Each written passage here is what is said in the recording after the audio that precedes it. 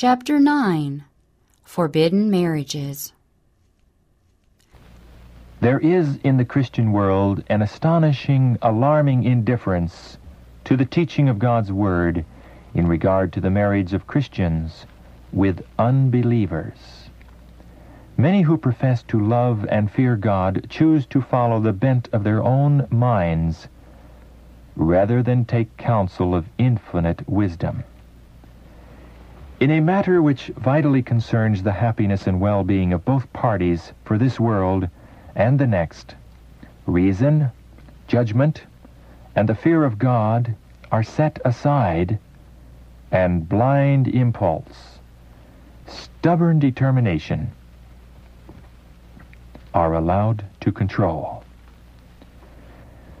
Men and women who are otherwise sensible and conscientious close their ears to counsel. They are deaf to the appeals and entreaties of friends and kindred and of the servants of God.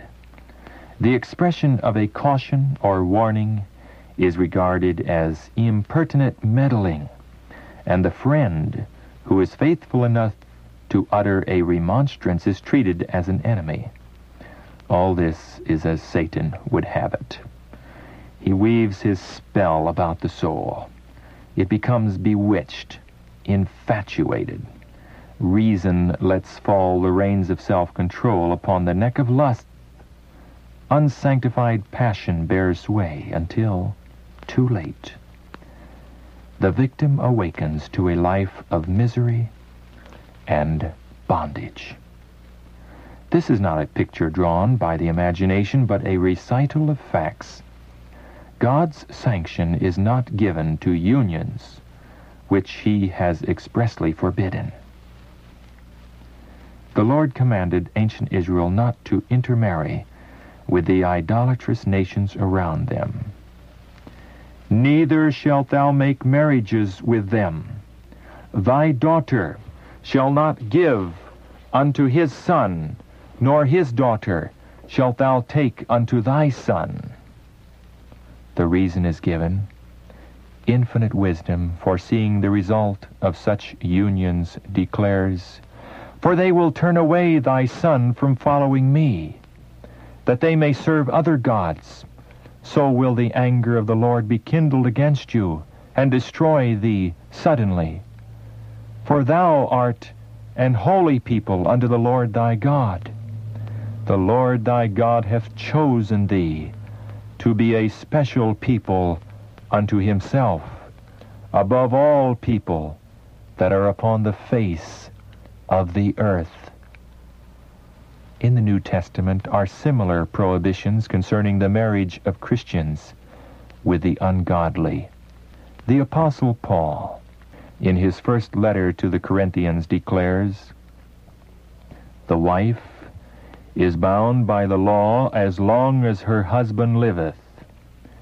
But if her husband be dead, she is at liberty to be married to whom she will, only in the Lord." Again, in his second epistle, he writes, "Be not unequally yoked together with unbelievers. For what fellowship hath righteousness with unrighteousness? And what communion hath light with darkness? And what concord hath Christ with Belial? Or what part hath he that believeth with an infidel? And what agreement hath the temple of God with idols? For ye are the temple of the living God, as God hath said, I will dwell in them, and walk in them, and I will be their God, and they shall be my people. Wherefore, come out from among them, and be ye separate, saith the Lord, and touch not the unclean thing, and I will receive you, and will be a father unto you, and ye shall be my sons and daughters, saith the Lord Almighty. The curse of God rests upon many of the ill-timed, inappropriate connections that are formed in this age of the world. If the Bible left these questions in a vague, uncertain light, then the course that many youth of today are pursuing in their attachments for one another would be more excusable. But the requirements of the Bible are not halfway injunctions. They demand perfect purity of thought, of word, and of deed. We are grateful to God that His Word is a light to the feet, and that none need mistake the path of duty. The young should make it a business to consult its pages and heed its counsels, for sad mistakes are always made in departing from its precepts. Never should God's people venture upon forbidden ground.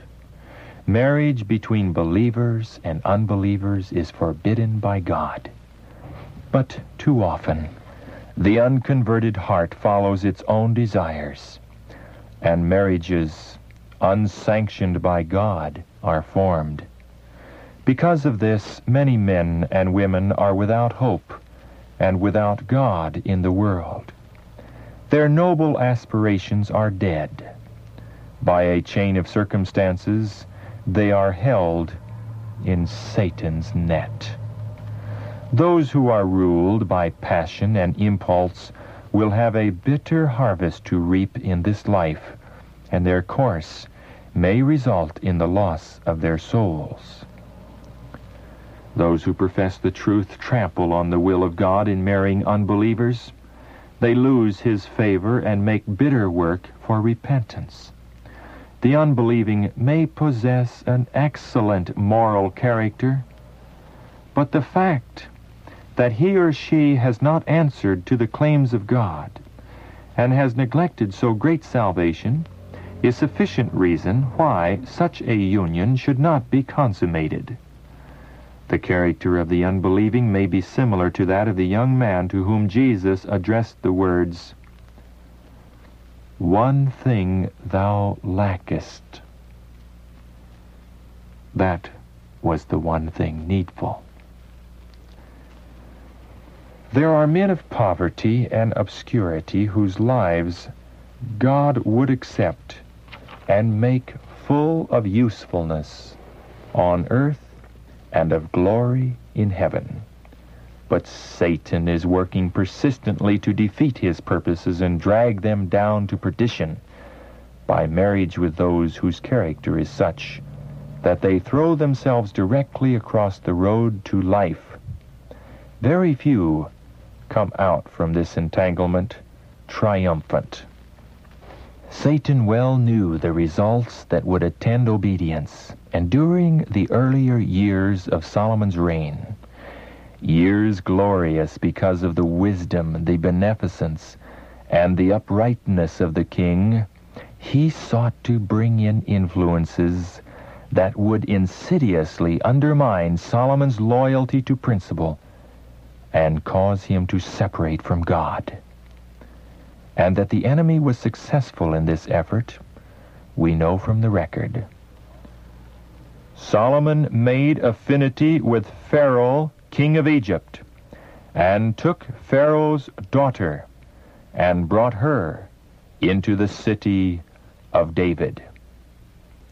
In forming an alliance with a heathen nation and sealing the compact by marriage with an idolatrous princess, Solomon rashly disregarded the wise provisions that God had made for maintaining the purity of his people.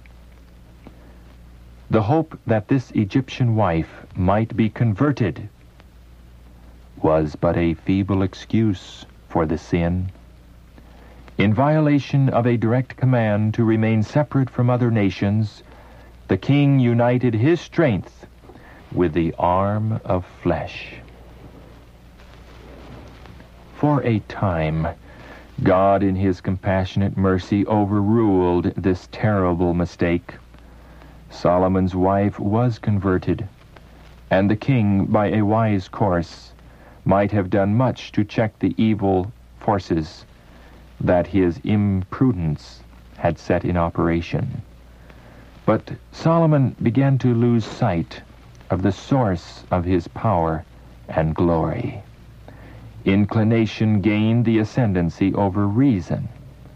As his self-confidence increased, he sought to carry out the Lord's purpose in his own way. Many professed Christians think like Solomon, that they may unite with the ungodly because their influence over those who are in the wrong will be beneficial. But too often, they themselves, entrapped and overcome, yield their sacred faith, sacrifice principle, and separate themselves from God. One false step leads to another, till at last they place themselves where they cannot hope to break the chains that bind them. The plea is sometimes made that the unbeliever is favorable to religion, and is all that could be desired in a companion, except in one thing: he is not a Christian. Although the better judgment of the believer may suggest the impropriety of a union for life with an unbeliever, yet in 9 cases out of 10, inclination triumphs. Spiritual declension commences the moment the vow is made at the altar, religious fervor is dampened, and one stronghold after another is broken down until both stand side by side under the black banner of Satan. Even in the festivities of the wedding, the spirit of the world triumphs against conscience, faith, and truth. In the new home, the hour of prayer is not respected. The bride and bridegroom have chosen each other and dismissed Jesus. At first, the unbelieving one may make no show of opposition in the new relation, but when the subject of Bible truth is presented for attention and consideration, the feeling at once arises: "You married me knowing that I was what I am. I do not wish to be disturbed. From henceforth, let it be understood that conversation upon your peculiar views is to be interdicted." If the believer should manifest any special earnestness in regard to his faith, it might seem like unkindness toward the one who has no interest in the Christian experience. The believing one reasons that in his new relation he must concede somewhat to the companion of his choice. Social, worldly amusements are patronized. At first, there is great reluctance of feeling in doing this, but the interest in the truth becomes less and less, and faith is exchanged for doubt and unbelief. No one would have suspected that the once firm, conscientious believer and devoted follower of Christ could ever become the doubting, vacillating person that he now is. Oh, the change wrought by that unwise marriage. It is a dangerous thing to form a worldly alliance. Satan well knows that the hour that witnesses the marriage of many young men and women closes the history of their religious experience and usefulness. They are lost to Christ. They may for a time make an effort to live a Christian life, but all their strivings are made against a steady influence in the opposite direction.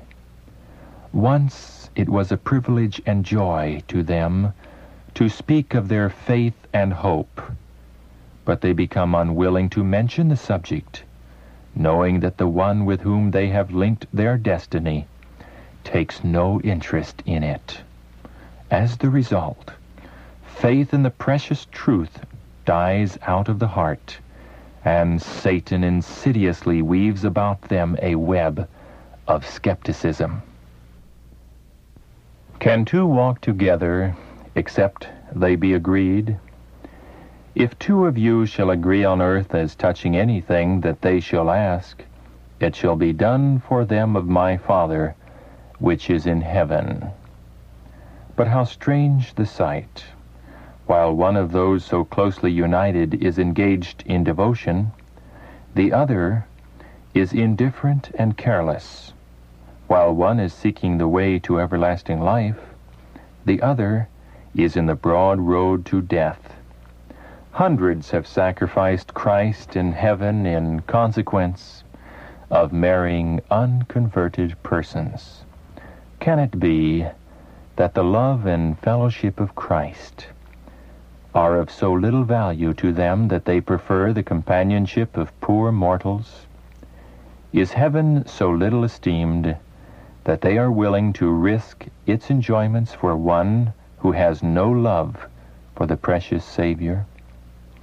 To connect with an unbeliever is to place yourself on Satan's ground.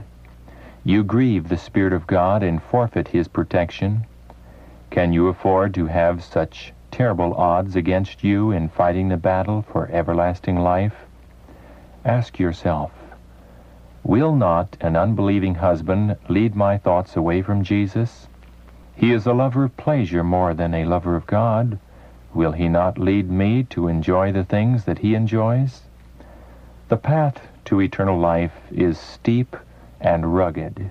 Take no additional weights to retard your progress.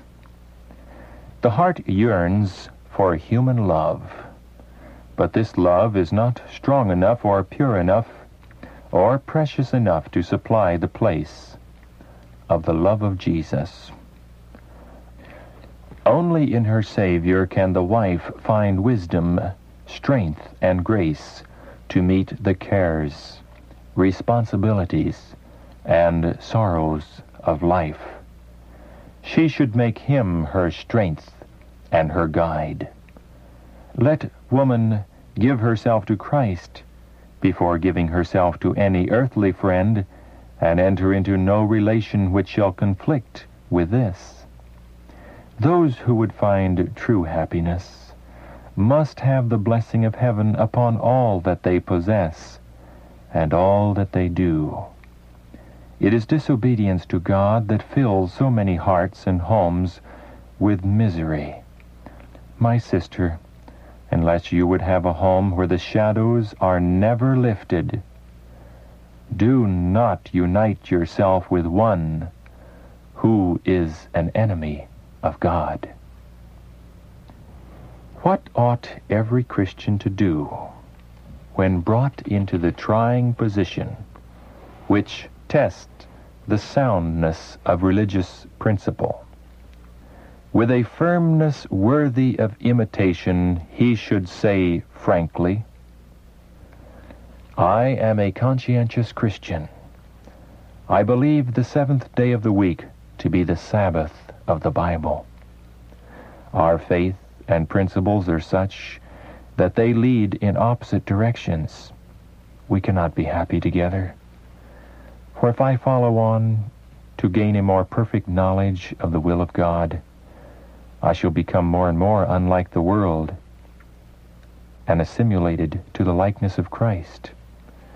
If you continue to see no loveliness in Christ, no attractions in the truth, you will love the world which I cannot love, while I shall love the things of God which you cannot love. Spiritual things are spiritually discerned, and without spiritual discernment, you will be unable to see the claims of God upon me, or to realize my obligations to the Master whom I serve. Therefore, you will feel that I neglect you for religious duties. You will not be happy. You will be jealous on account of the affections which I give to God, and I shall be alone in my religious belief. When your views shall change, when your heart shall respond to the claims of God, and you shall learn to love my Savior, then our relationship may be renewed. The believer thus makes a sacrifice for Christ which his conscience approves, and which shows that he values eternal life too highly to run the risk of losing it. He feels that it would be better to remain unmarried than to link his interest for life with one who chooses the world rather than Jesus, and who would lead away from the cross of Christ. It is only in Christ that a marriage alliance can be safely formed. Human love draws its closest bonds from divine love. Only where Christ reigns can there be deep, true, unselfish love. He who has entered the marriage relation while unconverted is by his conversion placed under stronger obligation to be faithful to his companion, however widely they may differ in regard to religious faith. Yet the claims of God should be placed above every earthly relationship, even though trials and persecution may be the result. With a spirit of love and meekness, this fidelity may have an influence to win the unbelieving one.